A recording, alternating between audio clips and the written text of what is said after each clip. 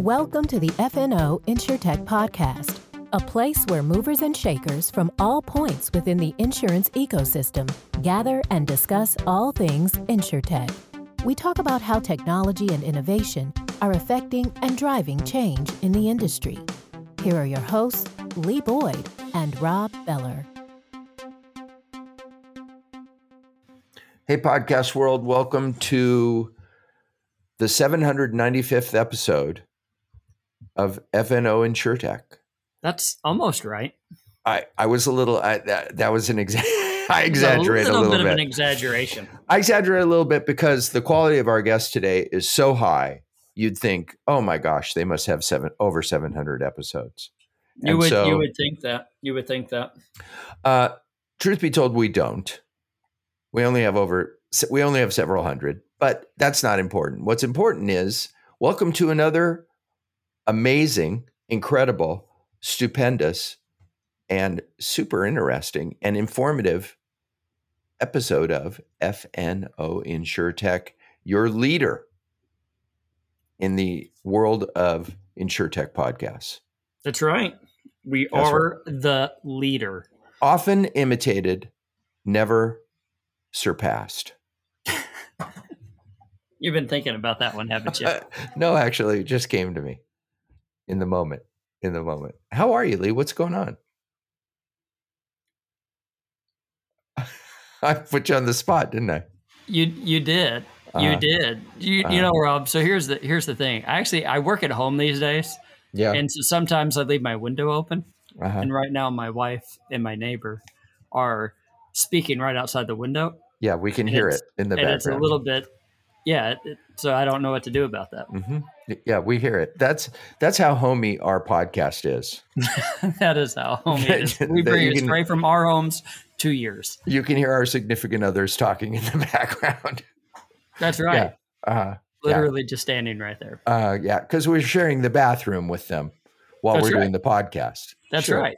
So it's a very exciting time. Very exciting time. Well, so about a minute ago, that's right. In case you're wondering, Lee's studio and office are in his garage. That's right. As are his cars. So, as are my cars. My wife parked right outside, which is great. But like I said, my garage window and my garage door are open, so I can hear everything. Lee's still adjusting to this whole at-home work thing. It has taken a little bit of time. But now we're going to talk about something much more interesting, and that's our guest today. Yeah. So sometimes we have on guests who we've never heard of. Yeah. And sometimes from organizations that we've never heard of, who do things that we've never heard of. Is that fair to say? That is fair to say. There have been those times that somebody came on and we said, who in the world is this and what in the world do they do? That's not today. That is not today. Because sometimes we have on guests who we've heard of. Yeah. Who run companies that we've heard of. Mm-hmm. And who influence the entire ecosystem of the insurance industry in very important ways. And that's our guest today. Yeah. I don't think that we can build this company and the guest up enough because of how pivotal they are in the insurance space. You can't Google a major insurance carrier without seeing the name AM Best, right? That's right. And we have today the president and CEO, Matt Mosher, as our guest on FNO InsurTech. And you're gonna love this interview. You are. Matt's going to talk all about what AM Best Rating Services is, how it started, the importance of it, how someone gets the rating, what it means. And then we're going to dive into a little bit about how InsurTech and MGAs and banking are all issues or good or bad within the insurance space. So it's going to be a good conversation. And even a little really interesting perspective on climate change. Yes, you did. Yeah. And the climate change debate, and is it or is it not? And so you'll hear about all that, but a wonderful, pleasant, very intelligent, very accomplished man, And these are the kind of interviews that you've come to expect from It's a big FNO deal. InsurTech. Big deal. Big deal. Big deal. Big deal. So without further ado. Hey, should we also say a shout out to AM Best TV for having us right. on? That's I'm pretty right. sure we should say that. Why don't you go ahead? We want to say thank you to AM Best TV. If you haven't had an opportunity to look at AM Best TV, Rob and I did an interview with them where they asked all about the podcast, kind of the founding story and how it's changed. And we really appreciated them letting us on.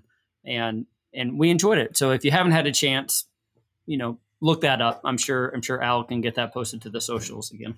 If you're wondering why it's often been said that Lee and I have a face for radio. Yeah, you have said that numerous times. You watch this episode of AM Best Television, and you can also see my at-home office and see that it doesn't look like I work in a garage, just in a wood shop. Okay. Wood shop. So without further ado, here is our interview with the president and CEO of AM Best Rating Services, Matt Mosher. Hey, everybody. We are here with a luminary, a very special guest for our little podcast to have on. We have Matt Mosher with us today. Matt is the president and CEO of AM Best Rating Services. Welcome to FNO InsurTech. Thanks for coming. Welcome, Matt. Thank you, guys. I really appreciate you having me on. Well, we're excited to get to talk to you today. It's a privilege to have you with us. We know that you're a busy man who has your hands in a lot of pots, and that's what we want to talk about today is what the heck you do and who is this AM Best Rating Services. So let's start there. In the information on your company, I found that AM Best Rating Services our purpose is to strengthen the financial solvency, stability, and sustainability of the insurance industry in support of economic growth and well-being of stakeholders. That sounds like a lot. Thank you for reading it, because it really is the premise of, and whenever anybody asks me what is AM Best about, that's what I go back to. It really does matter. The fact that we're focused on that and that our employees understand that that's what we're focused on. Otherwise, you can get off the track and go down and look at new things. You can look at growth. You can look at all kinds of different aspects that take your employees' focus off of what you're really trying to do. And I use the example all the time. If our analysts are not asking the right questions, somebody might not get paid for an insurance claim. And, we are there to make sure that companies are operating in a standard that supports their policyholders. And that's what our ratings are about. It kind of differentiates the strong from the weak, and the better performers and servicers in the insurance industry from the weaker insurance industry. So that purpose is what we live and die by in terms of our overall operation. So does that make you guys kind of scary to a lot of people in the insurance industry? It's like, oh no, AM Best is knocking at the door. What do we do? Hide, don't answer. But seriously, you're an important part of the whole ecosystem of what holds this thing up. Is that correct? And that's a kind of a powerful perch that you guys sit on. Is that fair to say? We get that from companies, and there are companies that look at it from the perspective of, oh no, AM Best. And we work very hard to have companies understand that this is a dialogue and working back and forth. We are not allowed to be a consultant. We're not allowed to give advice. We can only evaluate the position a company is in. But it's not intended to be this process of, scary auditor, scary regulator. But inevitably, it's going to have that feeling for a company. It's a test for them, and that's kind of the way they look at it. We do view it as trying to provide positive information, sharing information that we hear in the industry, so that companies can work from that. What we see from some of the better companies is very simply that they'll look at it as a learning experience. when we're asking about issues, it's a learning experience, and they'll look to kind of go back to their management team and understand what are we doing about this issue? AM Best asked us about it. It must be an important issue. But inevitably, there's going to be a case where companies are, I don't know if afraid is the right word, but cautious, concerned when they're talking to AM Best. But those that are doing a strong job come in very confident is the way we typically see it. I read on a leading insurance company's website here in America that they received high marks from AM Best, a well-known organization that provides insurance ratings based on each insurance company's financial conditions and ability to pay claims. Why does a company need or choose to have an AM Best rating? Is it for advertising or is it for reinsurance? What is the value to the company? I think there's many different reasons. You mentioned a few. The reinsurers view it. It really comes in as a third-party perspective of the organization. And it's more, sometimes we're referred to by some organizations as the de facto regulator. But we don't view ourselves as a regulator. We do one portion of a huge job that regulators do. But we do evaluate financial strength. But the difference between us and a regulator is the regulators pretty much pass-fail. From AM Best, we're looking at it from a spectrum of financial strength and who's stronger capitalization, who has better performance, who has a better position in the marketplace and provides better service and services their clients better, that protects their overall operation.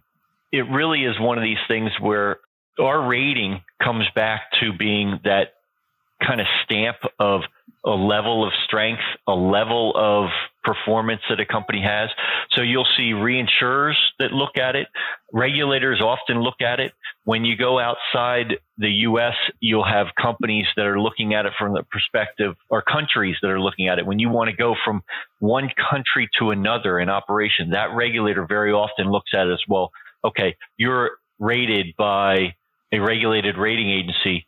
We accept that as being kind of a stamp of approval for acceptance into the country. Ultimately, third parties can look at it. If you're operating in terms of a contractor and do you have the rating, it just ensures that somebody can look at it and say, okay, somebody evaluated this organization and they have that financial strength, a stamp of approval that's out there. But it's really something that's built up over years, and we've been in business since 1899, reporting on companies. We've been assigning ratings since 1905. And wow. That history has built up. The number of uses just continues to build up. Historically, it was written into a lot of regulations in terms of you have to have an A rating to be accepted on business. So over time, the uses have continued to increase, but it really comes back to the evaluation of financial strength. I guess I'm assuming that companies come to you and ask to be rated so that they can move forward as a company. Is that how that works? They do. We don't rate everybody. They have to. It's a voluntary process. It's not we don't go in and assign ratings to a company that doesn't ask for it. So they'll come to us. We'll walk them through the process of what can be done. And it can be anything from a brand new startup, which is a business plan and a management team with a knowledge base and a book of business that they want to start a company, to a company that's been around for 50 years. We will evaluate their operation in terms of the governance, the management team, the potential performance. If it's a startup, the new business that they expect to have on their books, and their knowledge in the insurance industry and in their specific market. But it always starts with them approaching us. We will approach companies and ask them, would you we think a rating might be of value to you, and here's why we think it'd be of value. But they can always close the door on us, and some do. So those carriers are your customers? They are the people we provide service to. It is, we follow what we refer to as the issuer pay, which is that, the company is what pays for a rating, as opposed to a subscriber pay basis. But the other customers are the users of the rating. So it's kind of, there's two sets of customers. Right. It really is, the company decides there's value, we're going to get value, and the value goes to because of the people that utilize the rating. And if nobody's utilizing the rating, then a company's not going to want to get a rating. So it's a circle. It is. There has to be a demand. And I think our track record is what creates the demand. Mm-hmm. And thus companies typically come and to get a rating from AM Best for that reason. So is AM Best the only rating agency there is? No, absolutely not. I mean, there are others. Others are more focused. Some are more focused on the capital markets where companies issue debt, and they're more focused on rating the bonds that companies would issue than they are on the financial strength. They might not go as deep into the insurance industry as we do. They might only rate publicly traded companies. I think they would provide the service if requested, but they don't make a big push for it in that regard. There are also smaller rating agencies out there that have their own niche that they look at. It all comes back to who's demanding what ratings and why do the ratings provide value. If you're not providing value, nobody's going to want to get the rating. And I'd say, you ask, are there other rating agencies? There are other rating agencies that provide coverage across all industries. And I always tell our analysts, we have to be the best at insurance. If we're not the best at insurance, why would somebody want to come to AM Best? Because they can get insurance and all the other industries from somebody else. Our focus being on insurance, we have analysts that come from an insurance background. We develop people focused on an insurance background, whether it be actuarial exams, underwriting issues. We also develop them with certified financial analyst accreditations. So we focus on developing towards insurance analysis. So tell us the story, how you got into insurance as your focus. Is that how it all started in 1899? Yes. Actually, AM Best is a person, but Alfred M. Best started the company in 1899. He started by reporting on companies because at that point, the regulation was there's much weaker environment for regulation of insurance companies. And he started reporting on the financial strength of insurance companies. And then in 1905, the New York regulator asked Mr. Best to actually to rate the surplus lines carriers in the state of New York, which were at that point unlicensed, but they could come in and write business. And the regulator wanted to better understand the strength of these companies that were coming in and writing business on an unregulated basis. So he set up a system to evaluate companies in 1905 in that manner. And then in 1906, he expanded it to all companies that are operating in the U.S. He started assigning ratings in that manner. At that point, it wasn't necessarily in the same manner that we do it now, where it's based on a voluntary basis. He actually went out, got their financials, and assigned a rating to them. So it was an involuntary basis, but started assigning the ratings, and it provided value for people. So there was a demand for those ratings, and that's how the business started and has worked through over for probably the first 80 years of our existence. We were the only rating agency that was focused on insurance financial strength. Mm-hmm. Wow. Mm-hmm. And over the past year or two, longer than that, but over the past year or two, I mean, ratings are always at the forefront of the news, especially whenever we talk about the Florida market, right? There are companies who have become insolvent because they can't get the reinsurance because they weren't rated correctly, in a nutshell there. But I mean, is there a lot of pressure on you as a rating service to make sure that you're always accurate in your findings? What is your QA process like whenever you go through something like that? Yeah. I mean, obviously I won't call it accuracy. It is an opinion, but the quality of the assessment and the rating that we assign is extremely important. That's our calling card. And if we have companies that are highly rated that are failing, obviously that's going to lower the demand of the ratings. And all of the rating agencies that are regulated by the SEC have to provide what is referred to as a Form NRSRO Exhibit 1. And what that does is it looks at all the ratings that were and what their rating was a year ago and how many of them failed. 3 years ago and how many of those failed, and 10 years ago and how many of those failed. So it does provide a track record for anybody that wants to look at it. And if you just Google the rating agency you want and Form N or SRO, you'll find that track record on every company. So you mentioned Florida. That comes down to the issue of homeowners and what the ratings are that are there. You need a rating for insurance. And you need to have insurance from a rated insurance company with a certain acceptable rating for Freddie Mac and Fannie Mae. One of the issues there is what's the standard that they establish. When they first established all those standards, not all the rating agencies were providing the Form N or SRO. When they first accepted AM Best ratings, we were not SEC regulated. We weren't providing the Form N or SRO. But now, all the rating agencies that are out there are providing the Form N or SRO, and you can look at the differentiation between them. And part of the issue is when you look at Florida, we don't rate many companies in Florida. Most of the companies we rate are subsidiaries of major companies that are writing in Florida. You'll see that there's a lot of acceptable ratings per Freddie and Fannie's level from rating agencies that, other than AM Best, because those companies can't get the acceptable rating for an AM Best rating. It's just because there's different standards. Each rating agency establishes their own methodology, and that methodology results in the standard of their ratings and what I refer to as default ratio, which is basically, I mentioned how many companies default after 1 year, 3 year.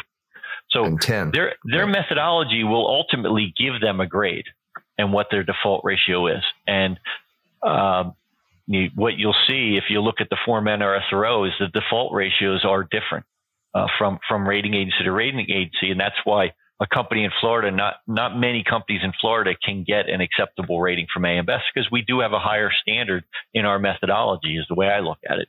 Otherwise, we wouldn't have that stronger default ratio. Is it a higher standard, or are you just looking at aspects, different qualities of the company than others do? You could say we look at things differently. For the most part, I would say we would all purport to be looking at similar things. It's how you look at it. For example, there's one rating agency that markets down there that they don't use a capital model. We use a capital model. We look at the model, the catastrophe exposure that comes out of the catastrophe models, and we look at the capital in a modeled basis and look at the likelihood of default based on that capital model. In other cases, it's probably just a different perspective, but the reason I say we look at it at a higher standard is because we can't get to those same ratings. So if we can't get to the same rating looking at the same thing, it's typically because we do have a higher standard in terms of what we're having. Usually it revolves around the catastrophe exposure and their ability to absorb catastrophe, as well as the ongoing track record. We will look at a company and say, well, yes, you have plenty of capital today. And when you look at an insurance company, they file their financial statement, but you get it 3 months later. So you're already 3 months behind where their capital is and how much money they have in the bank. Right. Their operating performance and are they making money or losing money is going to continue to move that where they're at over time. And then their business profile is what protects that profitability. So profitability is tomorrow's capital. And if you have a company with lots of capital but is losing money, we tend to place a fair amount of weight on that, because claims are not paid today. They're paid down the road. So that profitability and exposure to a catastrophe, the level of exposure to a catastrophe, may mean that you might be fine when you buy your policy, but 6 months later, that company won't be there. Well, exactly. I mean, just because if there's to use your 3 month, 3 month in arrears statement, mm-hmm. you could have a hurricane in October. Yep. And you could look really good. I'm sure your financials could look perfectly good in October, right? And maybe even in November. They might even be good. I was going to say they might even be good at year end because the claims, it takes a while for the claims to accumulate and be filed. But obviously, one of the primary reasons for ratings of insurance companies is reinsurance. And there are reinsurers that are accepting ratings from these other ones that whose standards may be different or analysis may be different. Is that because reinsurers? I mean, how do you explain that? When you look at what rating you're using, everybody's got a view of the rating they're using. So it's not like somebody will say, well, that rating provides no value. It's just when you use it, you consider what the rating is and what your comfort is with it. Somebody else might be perfectly comfortable with an AM Best rating or another rating agency's rating at the same level. Whereas another person might say, well, no, AM Best, I don't believe in AM Best rating. That's all a matter of opinion. And we're providing information because a reinsurer is going to do their own due diligence too and look at it and say, yes, I see value or I don't see value in an AM Best or one of the other rating agencies, and how much credit do I give it when I go to write my reinsurance program with that company. I'd like to talk a little bit about how insurance has changed. In 1905, AM Best started out, with insurance companies, and insurance companies were insurance companies. And today we have seen this huge rise in MGAs or MGUs who are writing on behalf of insurance carriers. Now, I was just curious, is there any rating or is there anything that AM Best does for the MGAs or the MGUs out there? Is there anything being done right now for them? Absolutely. We just started recently because of the growth in MGAs, and we've seen tremendous growth over the last 5, even probably a little before that years. 5 years, we've seen a tremendous growth in the use of MGAs. Some of it relates to, you guys look at a lot in the InsurTech space. Some of it relates to the InsurTech aspect, utilizing their expertise in the underwriting of business and then placing it with carriers.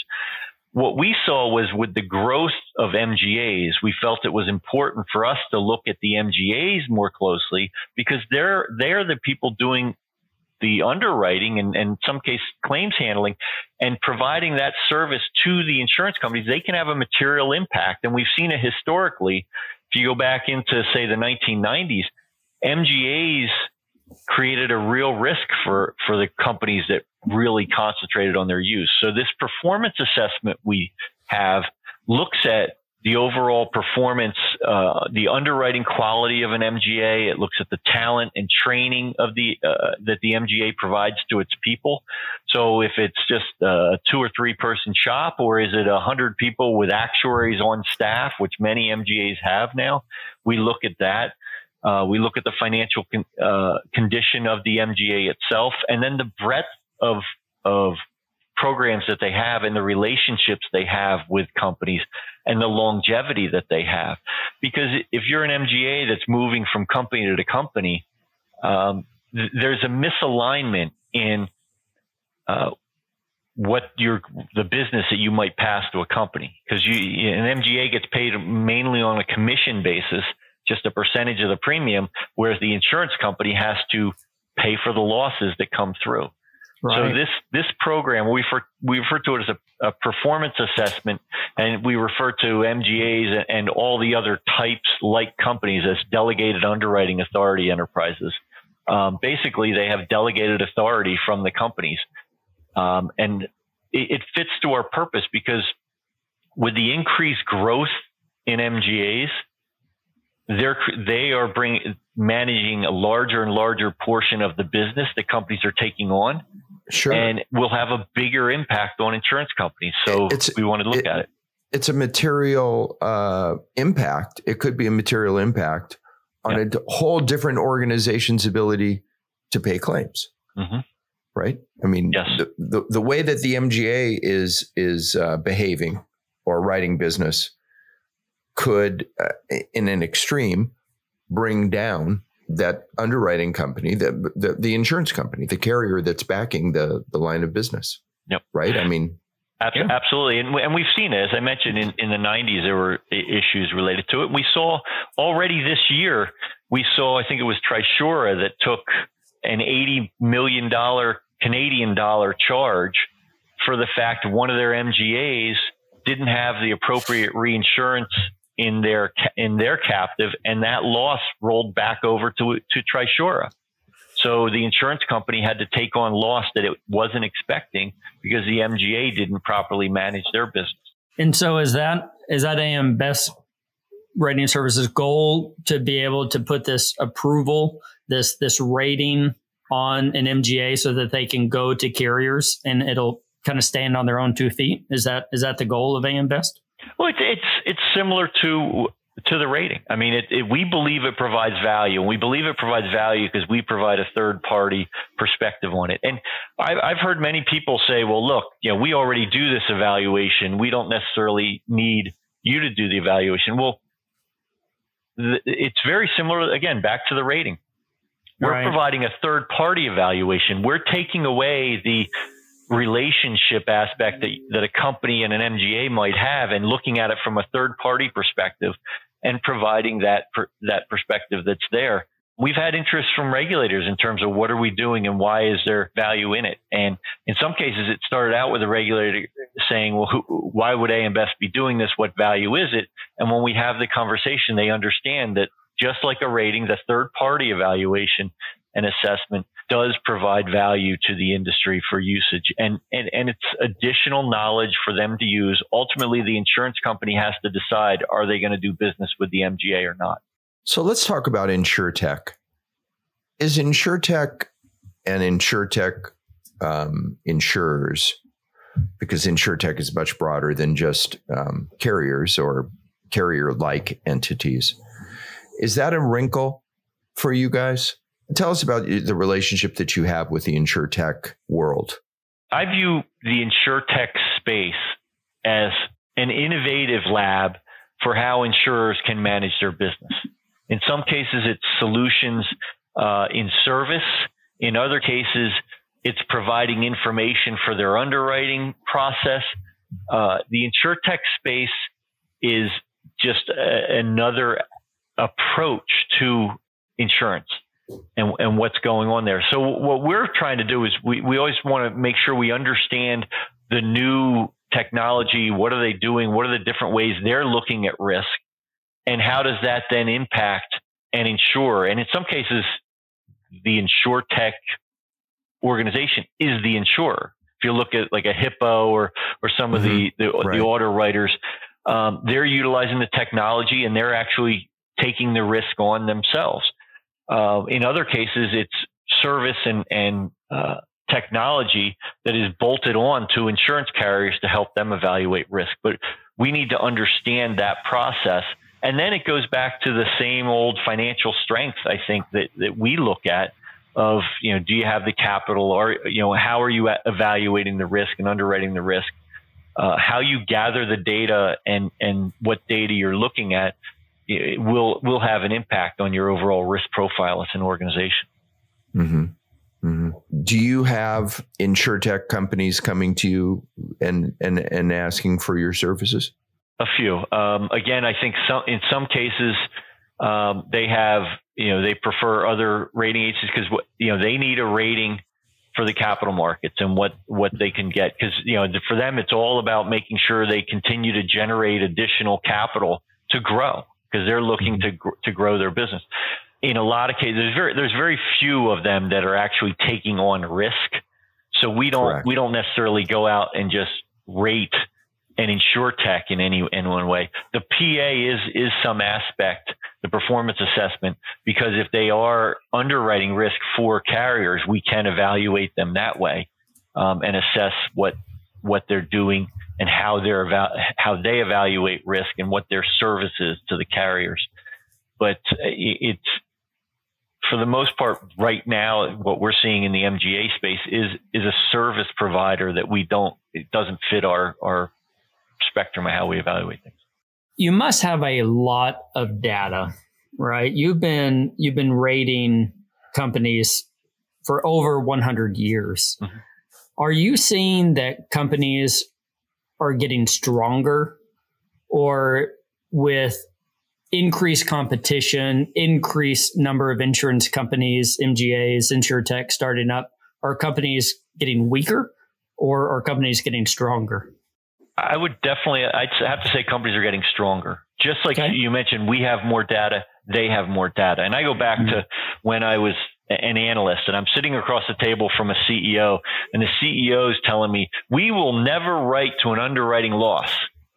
And the only thing going through my mind was, I wish you would tell your underwriters, because they sure as heck are writing to an underwriting loss. Because he didn't have the data. Now, these CEOs have the data the next day. Right. It used to be you'd get a monthly report. The data is right there, and especially the companies, the startups in terms of the technology, they don't have the legacy data issues at all. Everybody recognize insurance companies, because they're about data. There's a lot of older insurance companies that have the legacy issues with their data, all working through it. But they all have gotten to the point where they really do have good information real time. The old cycle of really high loss ratio, strong, lower loss, increased premiums and lower loss ratios and back up. You don't see that volatility anymore. You see it micro in certain markets because, I don't know, claimants understand a new way, or a lawyer gets involved in something, and all of a sudden you get a spike in claims. But it takes some time to work through it. But for the most part, companies are much more quickly addressing those issues and are able to underwrite in that manner. And to your point, we have a lot of data, and it allows us to look at things closely. And I think what it does is it makes our discussions that much more fruitful, because there's so much more information to get behind when we talk to the companies. Right. I'm curious about you say that it generally, in a general sense, high level, the companies are stronger. You hear a lot. Lee and I work for Alacrity Solutions. We're involved in the claims end of the business. And we hear a lot about profitability and complaints about profitability and pressures about profitability today, most especially in the personal lines market, because of inflation, both inflation, how inflation affects property, and how inflation affects auto. And I'm sure that one of the interesting perspectives that you guys have is the perspective of performance over time, right? And things that are trends that were probably catastrophic trends, who knows, 60, 70 years ago, that eventually faded and went away.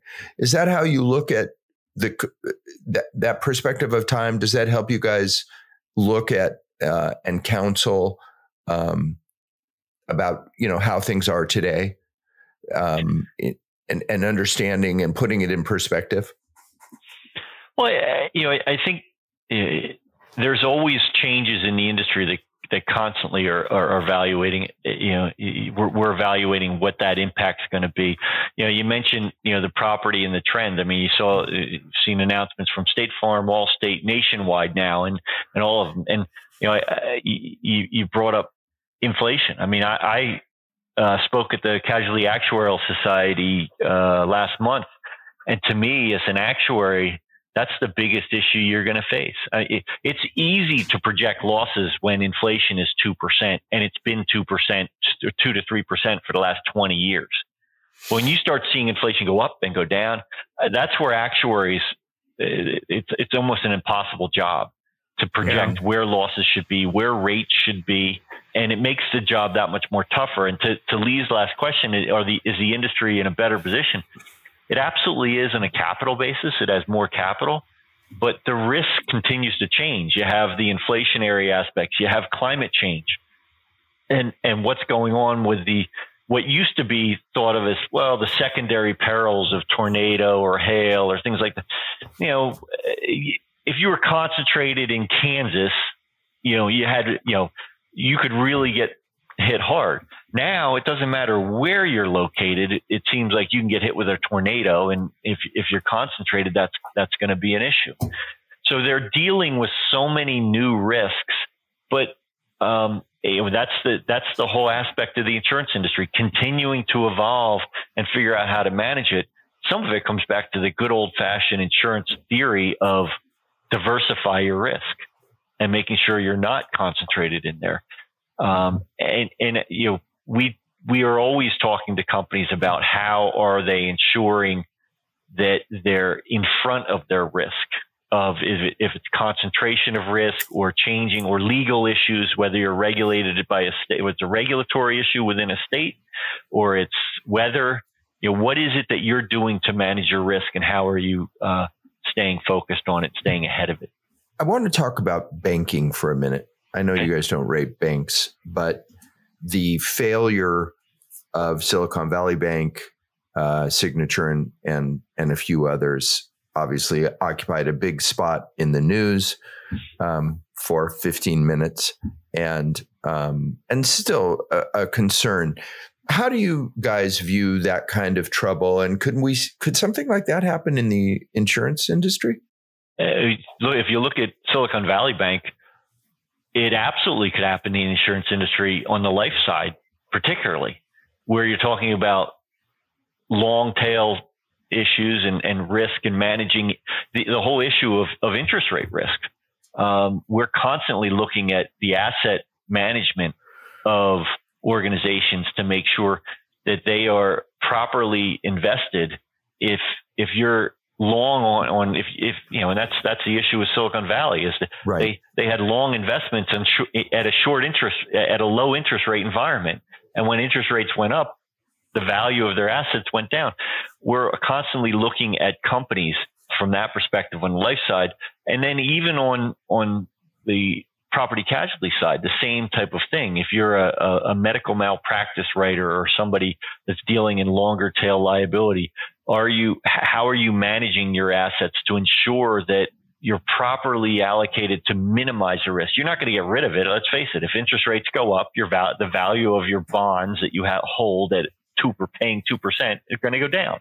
Going to happen. Mm-hmm. But are you managing that risk so that if interest rates do go from 2% to 7% or 6%, that it's not going to put you underwater in terms of the level of capital? And then the other issue is, what is your short-term cash need? We're more concerned in that type of environment with a catastrophe writer that could get hit tomorrow with a cash need on the property. See, on the life side, you have the whole issue of disintermediation, and you could get a run on the bank and people say, I want my money. On the property casualty side, you can't go to your insurer and say, I want my money. Right. There has to be a reason for a claim. Right. So then it comes back to, okay, what type of business are you writing? And the one that always will get you is if you're writing, Florida homeowners, you best not be invested in long-term securities and write Florida homeowners. So we are constantly talking to companies about the management of their assets and how it fits together with their liabilities and what the risk is and how do they manage their risk. That was the issue with Silicon Valley Bank.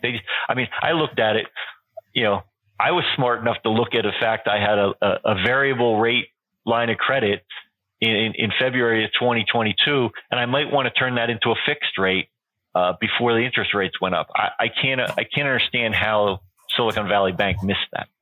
Yeah, they were bankers, right? That was kind of the fundamental part of their job, like you're saying. Absolutely. That's what bankers are supposed to do, and they missed it. Mm-hmm.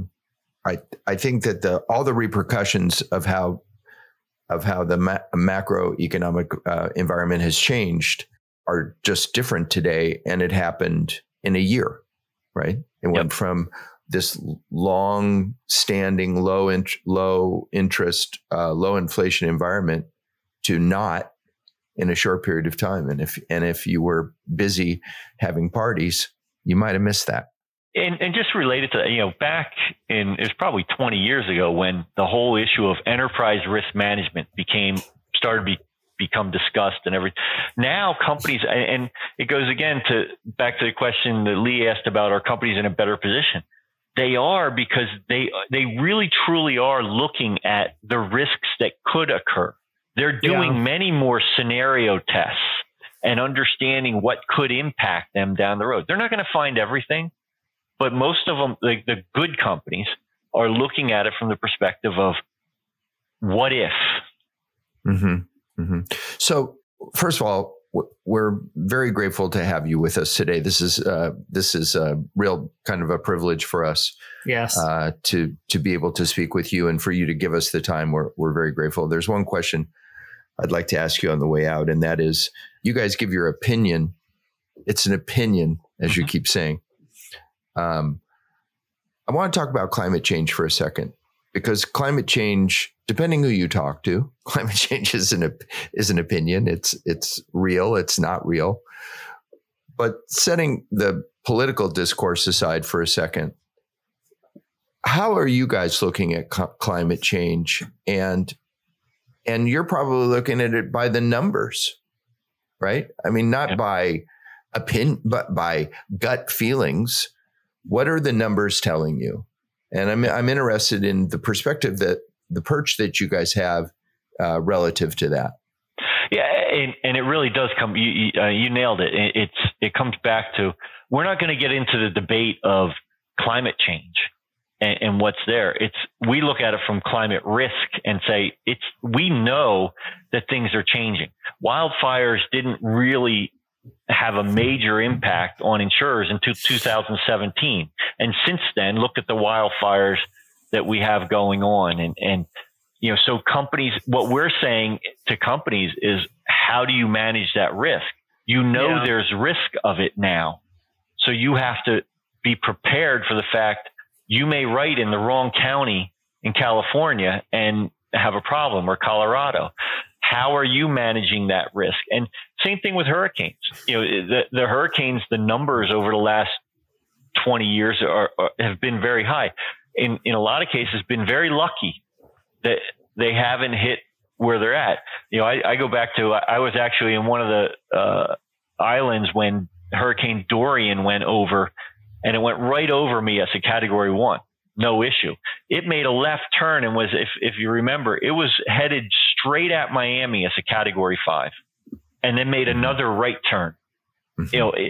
What if it didn't? What would you do? What are you doing as an insurance organization? So we look at it from the perspective of, things have definitely changed.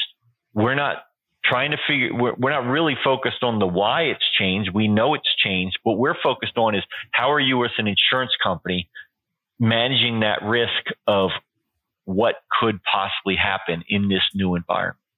Mm-hmm. So you look at it from a perspective of, this is what the numbers tell us. Yep. That we know, because we know there's more risk out there. We know the level of catastrophe losses globally have increased. And again, we rate companies all around the globe. So it's not just in the US, but look at Asia and what's going on with the typhoons over there and the floods, and because different countries have different coverage issues. Mm-hmm. But what are you doing? Because you know that these disasters are occurring at a more frequent rate, and they're just as big as the bad ones always have been. So do you think it's fair to say, downstream, as a consumer of insurance, like the three of us are, right, in our personal lives, it's just going to cost more? Absolutely. I mean, the best example I have, you look at Florida, and I hear people, I have friends, all my coverage for homeowners insurance is so expensive. It's like, well, let's look at where you live and the number of hurricanes and the losses, the average losses from those hurricanes. Then throw on top the fact, up until they passed a lot of regulatory reform, you had one of the worst litigation environments for insurance in the country. I think it was something like 80% of the lawsuits, homeowners lawsuits in the country, came out of Florida. Yeah. So put those two together, and there's no way you possibly can be, dealing with all the losses that could come through. And everybody, because the catastrophe risks across the country have gone up, everybody's seeing increased losses. And that's why Nationwide's looking at it from that perspective. Yes, trend is an issue as well. But, these larger companies are looking at it and saying, we got to get a handle on these losses before we can get comfortable. And if regulation will not allow me to get the proper rate to pay those losses, I have to do something different. Absolutely. All very interesting, and we've eaten up all of our time, and we haven't even talked about you. So I apologize for that. But this is how we trick people into getting them to come back on our podcast a second time. Is you just can't cover everything in the short amount of time that we have. But what a fascinating, interesting business you run. And again, thank you so much for being with us. We really appreciate it. Yeah, absolutely. I mean, I guess I'm a little bit of an insurance geek, and so I'd be happy to. I'm always happy to talk about insurance. Cool. Love it. Thank you, Matt, for being here. Thank you. Thank you. That was really interesting, wasn't it? Though. Yeah, we don't usually have the CEO of the major insurance rating company on our podcast. That doesn't happen every day. It was a big deal. Everywhere you look, AM Best is mentioned in the insurance space. Yeah. And it was a really great conversation. And I've enjoyed getting to learn more about them. They have this whole other side of their business, the information side. We didn't even talk about. We talked about ratings today, but AM Best is they're a big factor in the insurance space. Yeah. Data, it's a data mine, right? I mean, can you imagine the data that they possess and the sway and the influence that they do? But he seems like just the right kind of guy to have. Yeah. Because he's very humble and down to earth and has a great handle on, what they do. Well, he's been there forever. I mean, a long time. Close to 30 years. Right. Well, we can't, the whole AM Best organization has been so good to us. They were great to have us on their show, and we're thrilled. We held them, we hijacked Matt, actually. We threatened them to get them to do this. And they gave up Matt as a sacrificial lamb. And as you heard, he was a great interview. And so yes, our thanks to all of AM Best. And their whole media area, as well as to Matt himself. And thanks to you all for being with us today, once again, and putting up with us. And I'll say thank you to Alicia today, because Alicia's nice, but I'm not going to say thank you to Al, because Al's not nice. That's not nice. Well, I think Al is fantastic. Turnabout is fair play. And so we'll say what we say every time when we depart the podcast universe, and that is goodbye, everybody.